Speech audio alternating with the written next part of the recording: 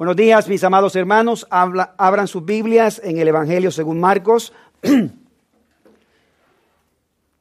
Evangelio según Marcos, capítulo 15. Hoy estaremos cubriendo los versículos 1 al 5. Marcos, capítulo 15, versículos 1 al 15. El título para el mensaje de esta mañana es El juicio corrupto. El juicio corrupto. Marcos, capítulo 15. Versículos 1 al 15. Nos encontramos en la semana de la Pasión. Ya estamos llegando a la crucifixión de nuestro Señor Jesucristo. Leamos el texto en el día de hoy. Marcos capítulo 15, versículo 1. Así dice la palabra de Dios. Muy de mañana, habiendo tenido consejo los principales sacerdotes, con los ancianos, con los escribas y con todo el concilio, llevaron a Jesús atado y le entregaron a Pilato. Pilato le preguntó, ¿eres tú el rey de los judíos? Respondiendo él le dijo, tú lo dices. Y los principales sacerdotes le acusaban mucho. Otra vez le preguntó Pilato diciendo, ¿nada respondes? Mira de cuántas cosas te acusan. Mas Jesús ni aun con eso respondió, de modo que Pilato se maravillaba. Versículo 6. Ahora bien, en el día de la fiesta le soltaban un preso, cualquiera que le pidiesen.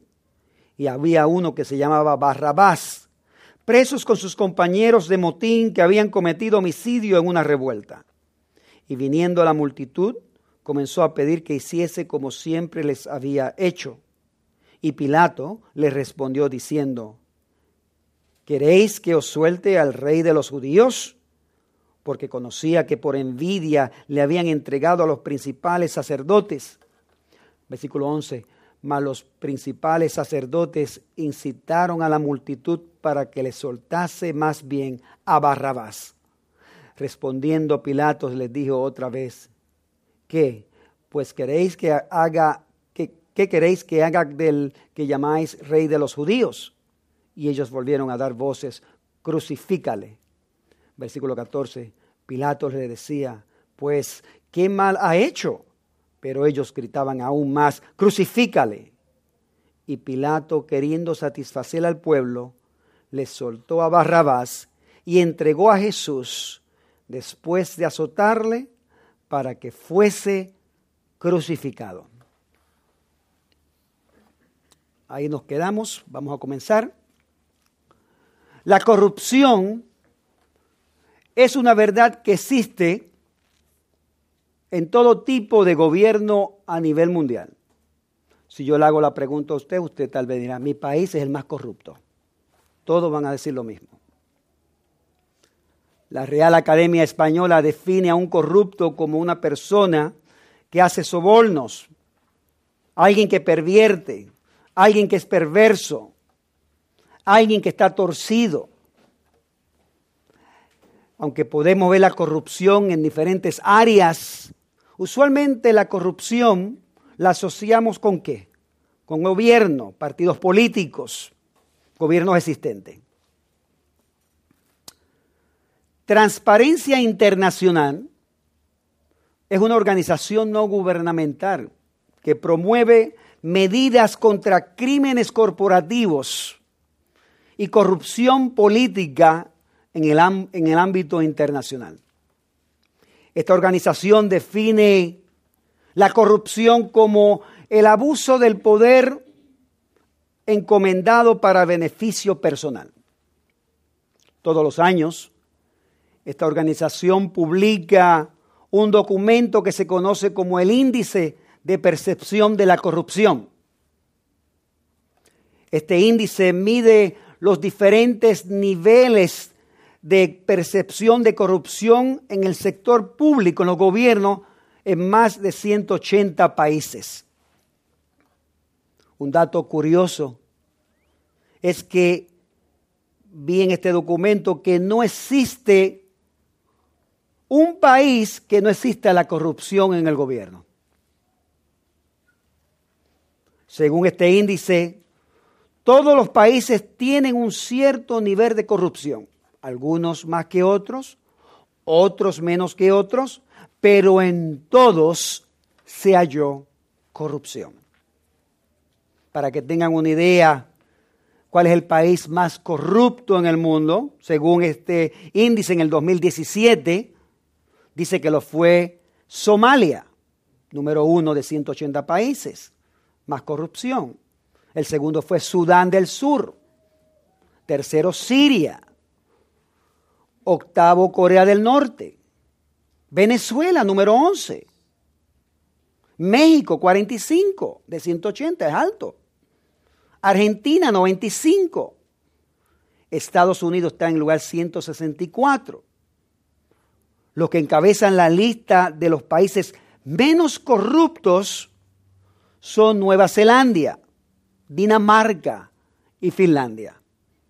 Pero en todos ellos se halló corrupción. La corrupción no solo la vemos a nivel gubernamental, sino que también la vemos a nivel personal. Mentimos con tanta facilidad. Damos direcciones falsas.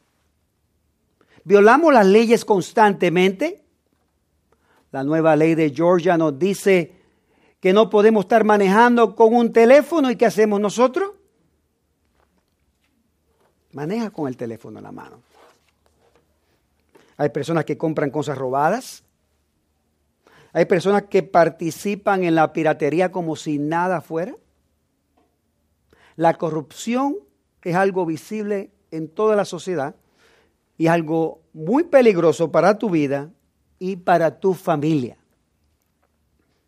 Hace unas semanas atrás estudiamos el juicio falso que le hicieron los líderes judíos a Jesús. ¿Recuerdan en Marcos capítulo 14?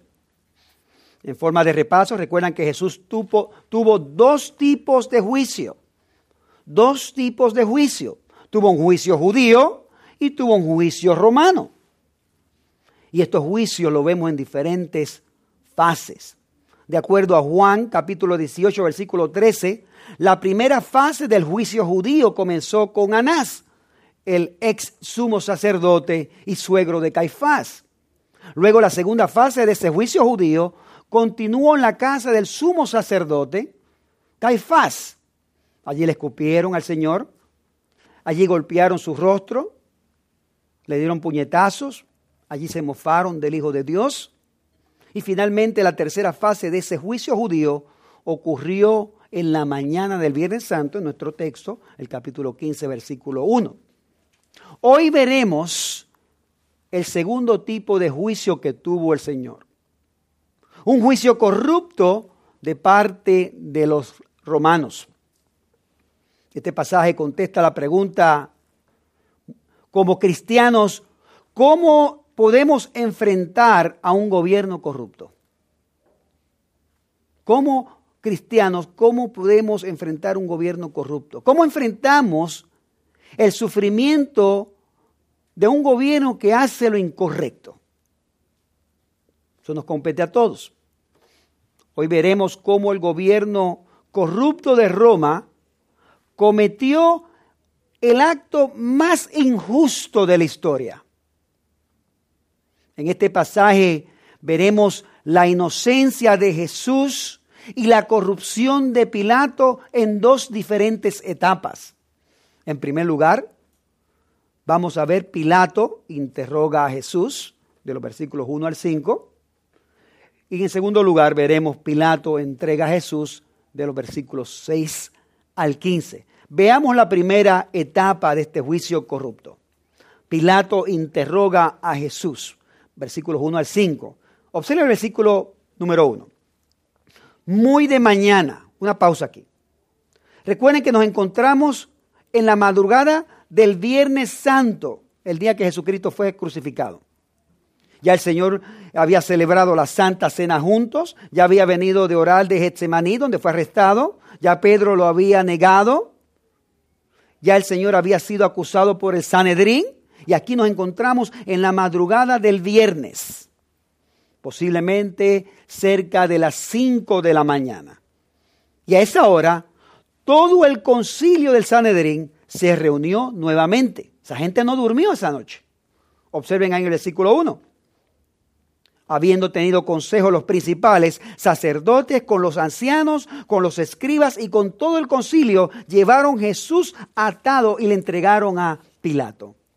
¿Por qué se reunieron estos religiosos nuevamente? Si ya lo habían acusado. ¿Se recuerdan? En la madrugada, a las 3 de la mañana. Recuerden que la ley judía exigía que todos los juicios fueran de día y no de noche. Habían acusado al Señor de noche. Aquí estos malvados estaban aparentando que estaban haciendo las cosas legales y están haciendo un simulacro de que están llevando a cabo este juicio de día. Pero ya hicieron el juicio ya. Esto todo es un espectáculo. No solo eso, estos corruptos sabían que ellos no podían ejecutar ni sentenciar el mismo día, debido a que la ley judía requería un día completo entre la sentencia y la ejecución del criminal. ¿Esto fue lo que hicieron? ¿Esto fue lo que hicieron estos líderes religiosos? No. Estos malvados querían acelerar la muerte del Señor Jesucristo lo antes posible. Noten cómo llevaban al Señor. ¿Cómo lo llevaban? Llevaron a Jesús atado. Hermanos, llevaban a Jesús como si fuera un delincuente, como si fuera un criminal. Al Hijo de Dios, al Creador del universo. Y finalmente lo entregaron a Pilato. Versículo número 2. Pilato le preguntó, pausa aquí. ¿Quién era Pilato? ¿Quién era Pilato? Poncio Pilato fue el gobernador romano en Judea, nombrado por el emperador Tiberios en el año 26 después de Cristo. Pilato era responsable de comandar las tropas del ejército romano, de recaudar los impuestos de esa zona y de decidir de ciertos asuntos legales en la zona de Judea. Pilato fue una figura histórica. Muchos creen que Pilato fue una historia mística. No, Pilato fue una persona histórica en el primer siglo. Fuentes extrabíblicas, no religiosas, tales como Tácito, Josefo y Filón, hablan de su permanencia en Judea en el primer siglo. En el 1961 se hicieron unos estudios arqueológicos y allá en Cesarea encontraron una piedra con la inscripción de Tiberio y Pilato del siglo I. Muy impresionante. Y noten la pregunta que Pilato le hizo a Jesús, ahí en el versículo 2. ¿Eres tú el rey de los judíos? Respondiendo él, Jesús le dijo, tú lo dices, tú lo dices. Aquí Marcos no nos da muchos detalles sobre la conversación que tuvo entre Pilato y Jesús, pero el cuarto evangelio, Juan, nos da mucha información de lo que sucedió en esa conversación. Vayan conmigo, si tienen su Biblia ahí, a Juan capítulo 18. Juan capítulo 18. Y esto comienza desde el versículo 29. Mejor todavía del 28. Mírenla, observen la hipocresía de estos líderes religiosos. Lo pueden ver en el versículo 28 de Juan capítulo 18. ¿Cuál es esta hipocresía? Dice el versículo 28. Llevaron a Jesús de casa de Caifás al pretorio. Juan capítulo 18, versículo 28. Llevaron a Jesús de casa de Caifás al pretorio. Era de mañana y ellos no entraron en el pretorio para no contaminarse y así poder comer la Pascua. ¿Están viendo la hipocresía de estos líderes religiosos? No quisieron entrar en la casa de un gentil para no contaminarse. Sin embargo, mintieron con el fin de asesinar al Hijo de Dios. Pueden ver la contaminación interna que tienen esta gente. Así es todo religioso sin Cristo. Versículo 29 dice, entonces salió Pilato a ellos y le dijo, ¿Qué acusación traéis contra este hombre? Versículo 30, respondieron y le dijeron, si este no fuera malhechor, una mejor traducción sería, si no estuviera haciendo el mal, no te lo habríamos entregado. Versículo 31, entonces le dijo Pilato, tomadle vosotros y juzgadle según vuestra ley. Y los judíos le dijeron, a nosotros no nos está permitido dar muerte a nadie, para que se cumpliese la palabra que Jesús había dicho, dando a entender de qué muerte iba a morir. Noten que el Sanedrín no quería que Pilato actuara como juez, sino como ¿qué? Como un verdugo. Es lo que querían esta gente. Ellos fueron a Pilato exclusivamente para buscar la pena capital, para matar a Jesús, ya que ellos no podían. Ese era el interés que ellos tenían. En este caso, solamente el gobernador de Roma en esa zona tenía esa autoridad en la pena capital. Versículo 33. Entonces Pilato volvió a entrar en el pretorio y llamó a Jesús y le dijo, ¿eres tú el rey de los judíos? Jesús le respondió, ¿dices tú esto por ti mismo o te lo han dicho otros de mí? Versículo 35. Pilato le respondió, ¿soy yo acaso judío? ¿Ven el sarcasmo de Pilato? Tu nación y los principales sacerdotes te han entregado a mí. ¿Qué has hecho? Versículo 36. Respondió Jesús, mi reino no es de este mundo. Si mi reino fuera de este mundo, mis servidores pelearían para que yo no fuera entregado a los judíos, pero mi reino no es de aquí. Versículo 37, le dijo entonces Pilato, luego, ¿eres tú rey? Respondió Jesús, tú dices que yo soy rey. Yo para esto he nacido y para esto he venido al mundo, para dar testimonio a la verdad. Todo aquel que es la verdad, oye mi voz. Versículo 38 le dijo Pilato, ¿qué es la verdad? Y cuando hubo dicho esto, salió otra vez a los judíos y les dijo, escuchen bien, esta es clave lo que va a decir Pilato ahora para entender nuestro pasaje de hoy. Y les dijo, yo no hallo en él ningún delito. Yo no hallo en él ningún delito. Hermanos, en repetidas ocasiones Pilato no encontró ninguna culpa ante Jesús. Y regresando nuevamente a Marcos capítulo 15, versículo 3. Marcos capítulo 15, versículo 3. A pesar de la inocencia de Jesús, los líderes religiosos continuaban con estas acusaciones. Observen el versículo 3. Y los principales sacerdotes los acusaban mucho. Ellos continuaban con sus falsas acusaciones. Noten el contraste en la ira desenfrenada de estos judíos y del majestuoso silencio de nuestro Señor Jesucristo en este momento. Versículo 4. Otra vez le preguntó Pilato diciendo, ¿nada respondes? Mira de cuántas cosas te acusan. Versículo 5. Mas Jesús ni aún con eso respondió. Esta gente se lanzaba de mentira en mentira. Sin embargo, Jesús estaba en total silencio y ese silencio tenía a toda la multitud loco.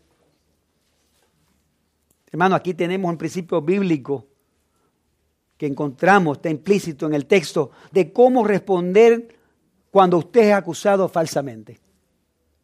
¿Cómo usted responde cuando usted lo acusen falsamente? De la misma manera que lo hizo el Señor Jesucristo, con humildad, con mansedumbre. Uno no pierde la cabeza ligeramente, como lo hicieron estos religiosos. Usted depende de la sabiduría y de la soberanía del Señor sin actitud y sin rebeldía. El silencio de Jesús era tan impresionante que el mismo Pilato se quedó asombrado de ese silencio. Observen el versículo número 5. De modo que Pilato se maravillaba. Esa palabra maravillaba es la palabra griega taumazo, que significa asombrarse, estar admirado grandemente. Pilato estaba asombrado, estaba admirado que a pesar de que estaban acusando falsamente a Jesús, el Señor no ofreció ningún testimonio para su defensa propia. En otras palabras, Pilato estaba con la boca abierta del asombro. Qué ejemplo para nosotros, hermanos. Nosotros que por cualquier cosita queremos defendernos y explotamos como dinamita cuando alguien nos ofende. ¿Qué ejemplo? Pilato se maravilló de Jesús porque Pilato sabía que Jesús era inocente. Lo vimos ahí en Juan 18:38 cuando Pilato dijo, yo no hallo en él en ningún delito en Jesús. Este hombre es inocente. Y lo han acusado y lo seguían acusando y él no decía nada. Exactamente como lo había dicho el profeta 700 años antes, el profeta Isaías, angustiado él y afligido, no abrió su boca, como cordero fue llevado al matadero y como oveja delante de sus trasquiladores, enmudeció y no abrió su boca. Isaías 53, versículo 7. Hermanos, el corrupto de Pilato sabía que Jesús era inocente. Como gobernador, él tenía que hacer lo correcto, ¿no? Si no había causa probable en contra de Jesús, ¿qué haría un gobernador justo? Lo deja ir, hace justicia. ¿Por qué? Porque no tenía ningún delito. ¿Fue esto lo que hizo Pilato? No. ¿Qué hizo este gobernador corrupto? Nos narra el médico Lucas, allá en Lucas capítulo 23 en adelante, que Pilato se enteró que Jesús era de Galilea. Y al enterarse que era de Galilea, ¿qué hizo Pilato? Voy a aprovechar aquí.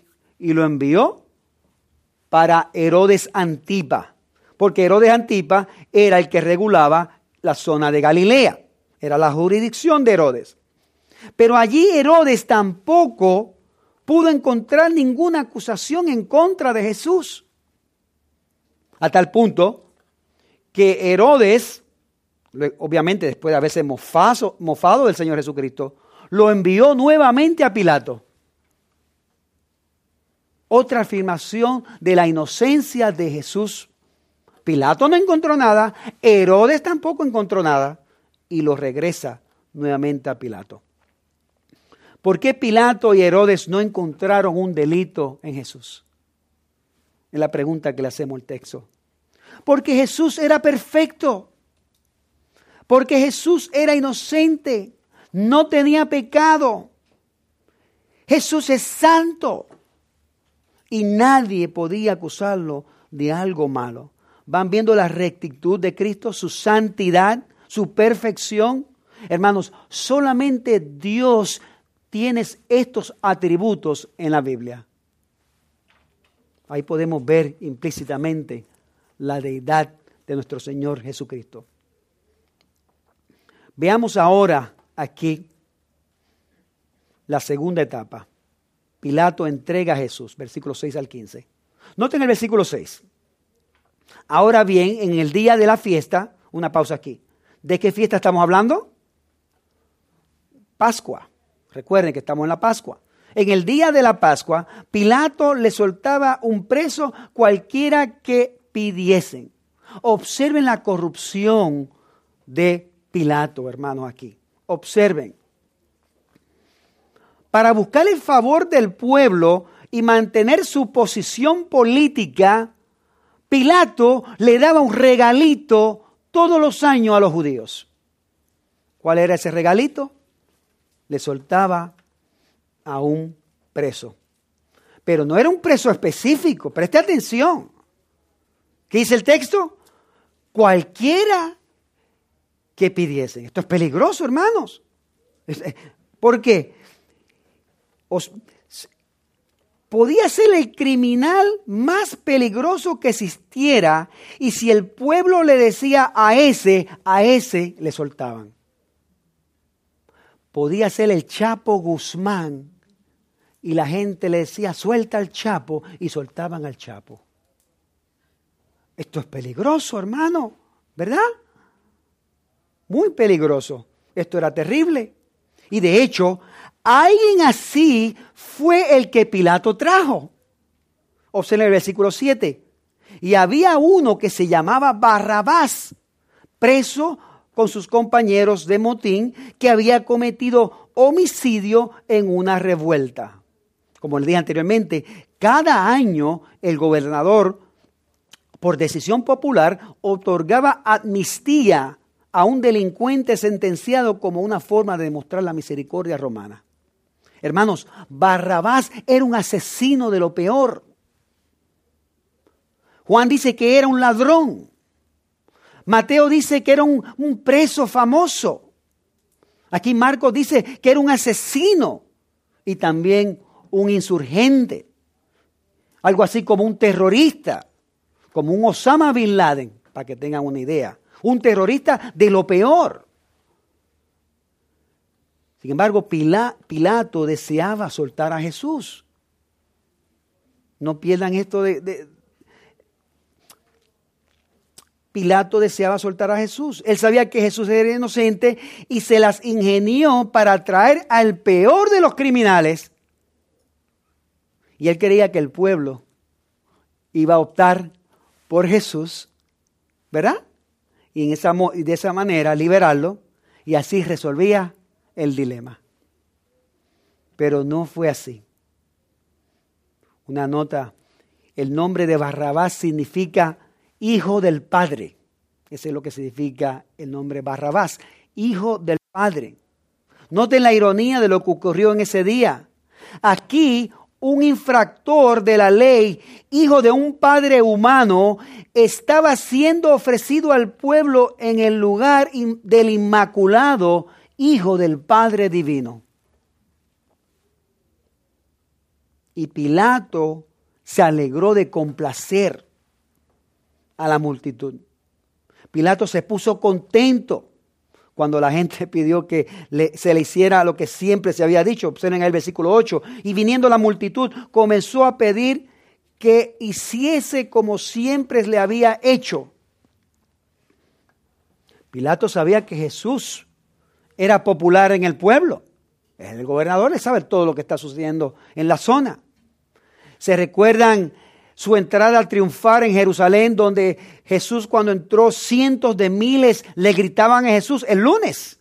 Esto es viernes, van unos días solamente. Posiblemente Pilato tenía conocimiento de lo que estaba ocurriendo. Pilato aprovechó la oportunidad para que la gente escogiera la libertad a Jesús y así preservar la justicia y el favor del pueblo. Pero noten ahí en el versículo 9. Y Pilato les respondió diciendo: ¿queréis que os suelte el rey de los judíos? Versículo 10. Porque conocía que por envidia le habían entregado a los principales sacerdotes. Aquí Pilato quería intencionalmente desairar a estos dirigentes religiosos. Él sabía que la motivación no era la lealtad a Roma, sino que Pilato sabía que la motivación de estos malvados era guardar la influencia y el prestigio que disfrutaban entre el pueblo. Estos líderes religiosos odiaban a Cristo porque estaban aferrados a su religión falsa.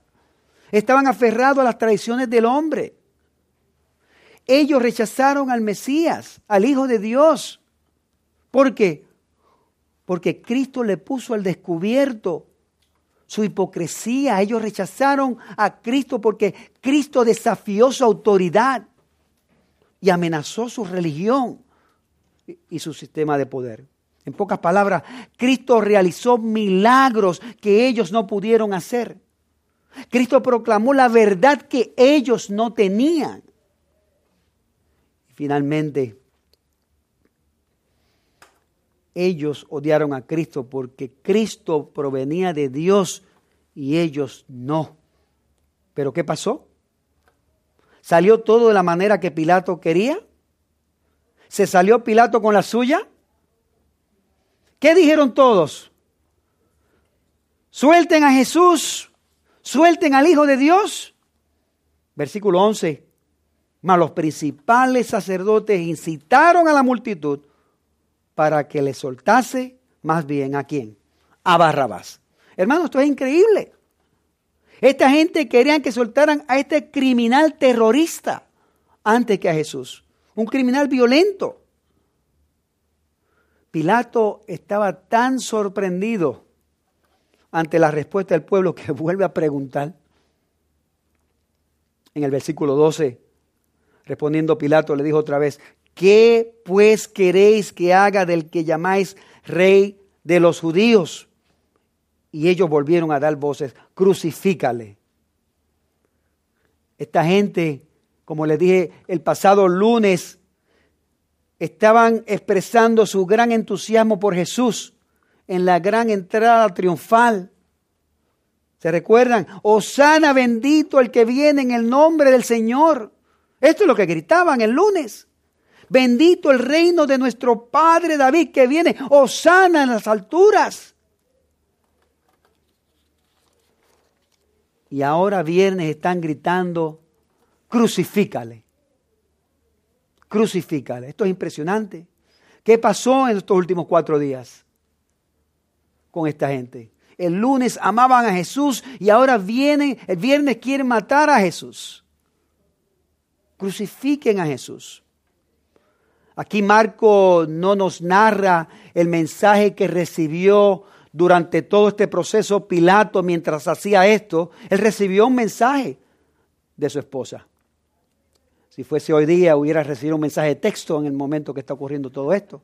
Y recibió ese mensaje de texto que decía, Mateo 27, 19, y estando él sentado en el tribunal, su mujer le mandó a decir, no tengas nada que ver con ese justo, porque hoy he padecido mucho en sueños por causa de él.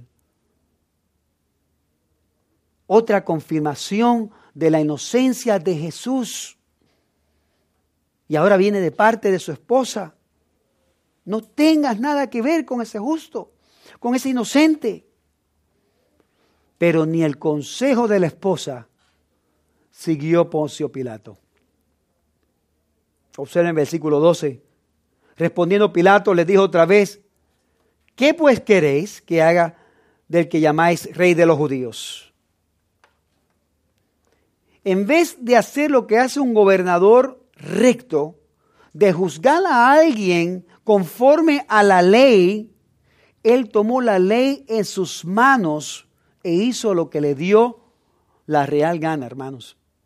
Es como si el gobernador de Georgia decide liberar al preso más peligroso del estado y a la misma vez el gobernador decide también de matar al ciudadano más honorable del estado. ¿Usted se imagina esto? Suena ridículo, ¿verdad? Pero eso es exactamente lo que está ocurriendo aquí.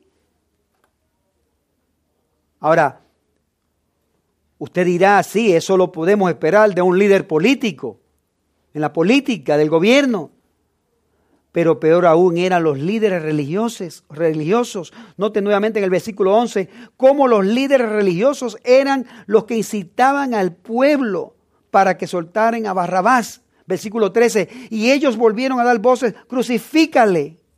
Los líderes religiosos de Israel se suponía que fueran el ejemplo a seguir, el reflejo de la santidad de Dios en el pueblo de Israel. Sin embargo, eran todo lo opuesto. Eran igual o peor que el corrupto de Pilato. El sistema político estaba corrupto y el sistema religioso también estaba corrupto. Es como si, imagínense aquí, hermanos, que los 6 pastores que tenemos aquí, los 6 ancianos en Faith Community Church, juzgaron a alguien bien injustamente aquí en la iglesia, a un miembro de la iglesia, y luego lo ejecuten en la silla eléctrica. ¿Qué usted pensarían de esos 6 ancianos, de esos 6 pastores? ¿Dónde está la misericordia? ¿Dónde está la compasión de estos líderes? ¿Qué odio le tenían a Jesús? Hermanos, esto era una mafia lo que existía en el gobierno y una mafia lo que tenían también en el templo. Observen nuevamente a Pilato en el versículo 14, cuando dice, Pilato le decía, pues qué mal ha hecho. Van viendo, repite, sigue repitiendo lo mismo porque Pilato estaba tan seguro que era inocente. Pero las cosas no salieron como Pilato quería. Él sabía que Jesús era inocente, pero Pilato estaba asombrado del odio que los mismos judíos, su propia gente, su propia raza, le tenían hacia él. Noten cómo todos ellos respondieron. Segunda parte del versículo 14. Pero ellos gritaban aún más: crucifícale, ejecuten a Jesús, denle una muerte de criminal. Hermano, qué contraste entre la inocencia de Jesús y la corrupción de Pilato y de estos líderes religiosos. De un lado vemos la inocencia del Hijo de Dios, del Cristo, del Mesías, el justo, el santo, la segunda persona del Trino Dios.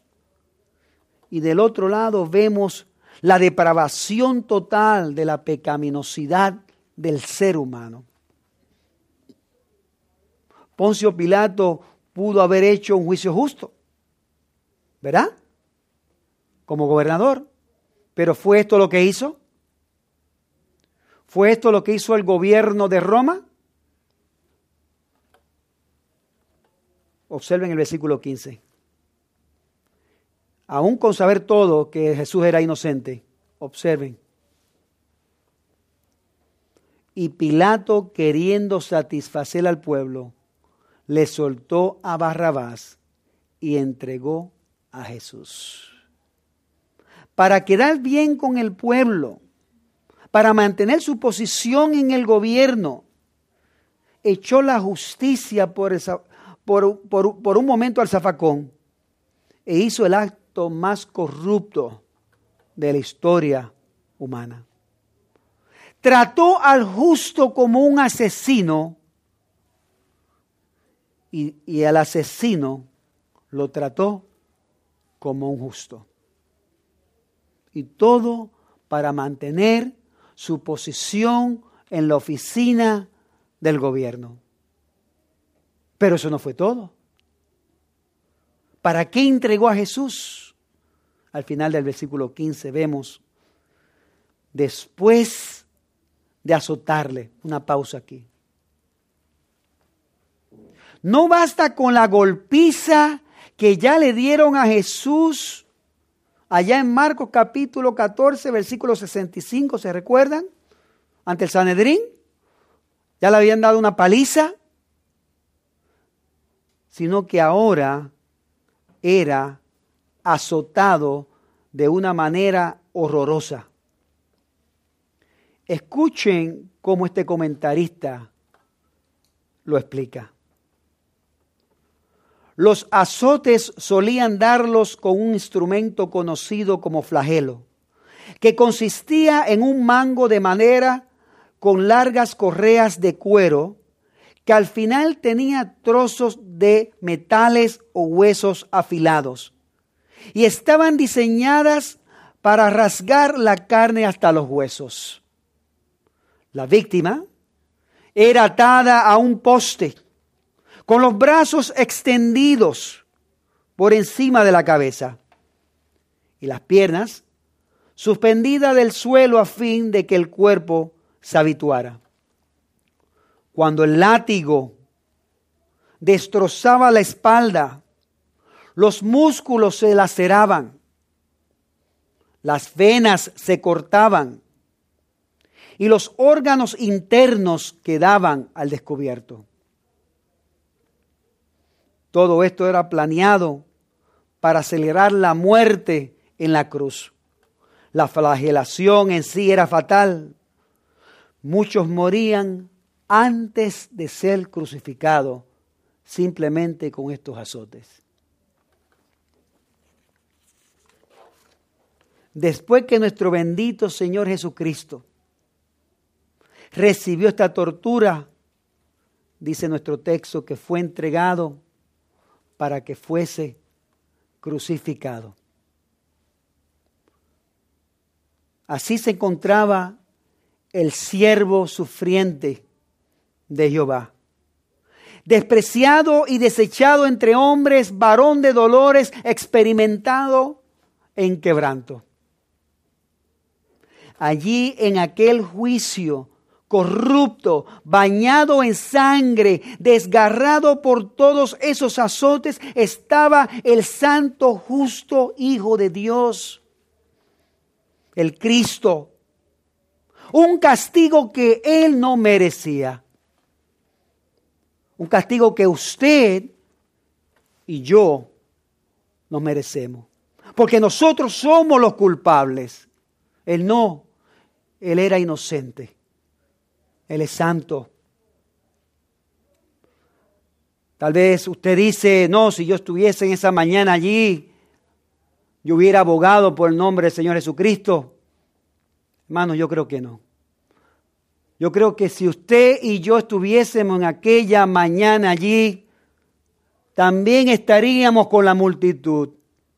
Suelten a Barrabás y crucifiquen a Jesús. Hermanos, debemos predicarnos el Evangelio todos los días de nuestras vidas. Debemos reflexionar en la cruz, en lo que pasó el siervo sufriente, nuestro Señor Jesucristo. Siempre que nos veamos en la tentación de pecar, reflexione en el sufrimiento que pasó el Señor Jesucristo para solucionar el gran problema del pecado. ¿Cómo enfrentó Jesús esta corrupción gubernamental? ¿Hizo una huelga? ¿Llamó a las noticias? ¿Organizó grupos en contra del gobierno? El Señor no se rebeló en contra del gobierno de Roma. Al contrario, el Señor se sometió al gobierno de Roma. Y finalmente, el Señor se sometió a la perfecta voluntad de su Padre y enfrentó el sufrimiento descansando en la soberanía y sabiduría de Dios. ¿Van viendo? De esa manera que nosotros los cristianos debemos enfrentar la corrupción, cualquier tipo de corrupción, dependiendo de la perfecta voluntad de Dios, aguantando el sufrimiento y descansando en la soberanía de Dios. Oremos. Amado Padre Celestial, gracias te damos por esta palabra. Gracias, Padre, porque vamos viendo lo que pasó al Señor Jesucristo.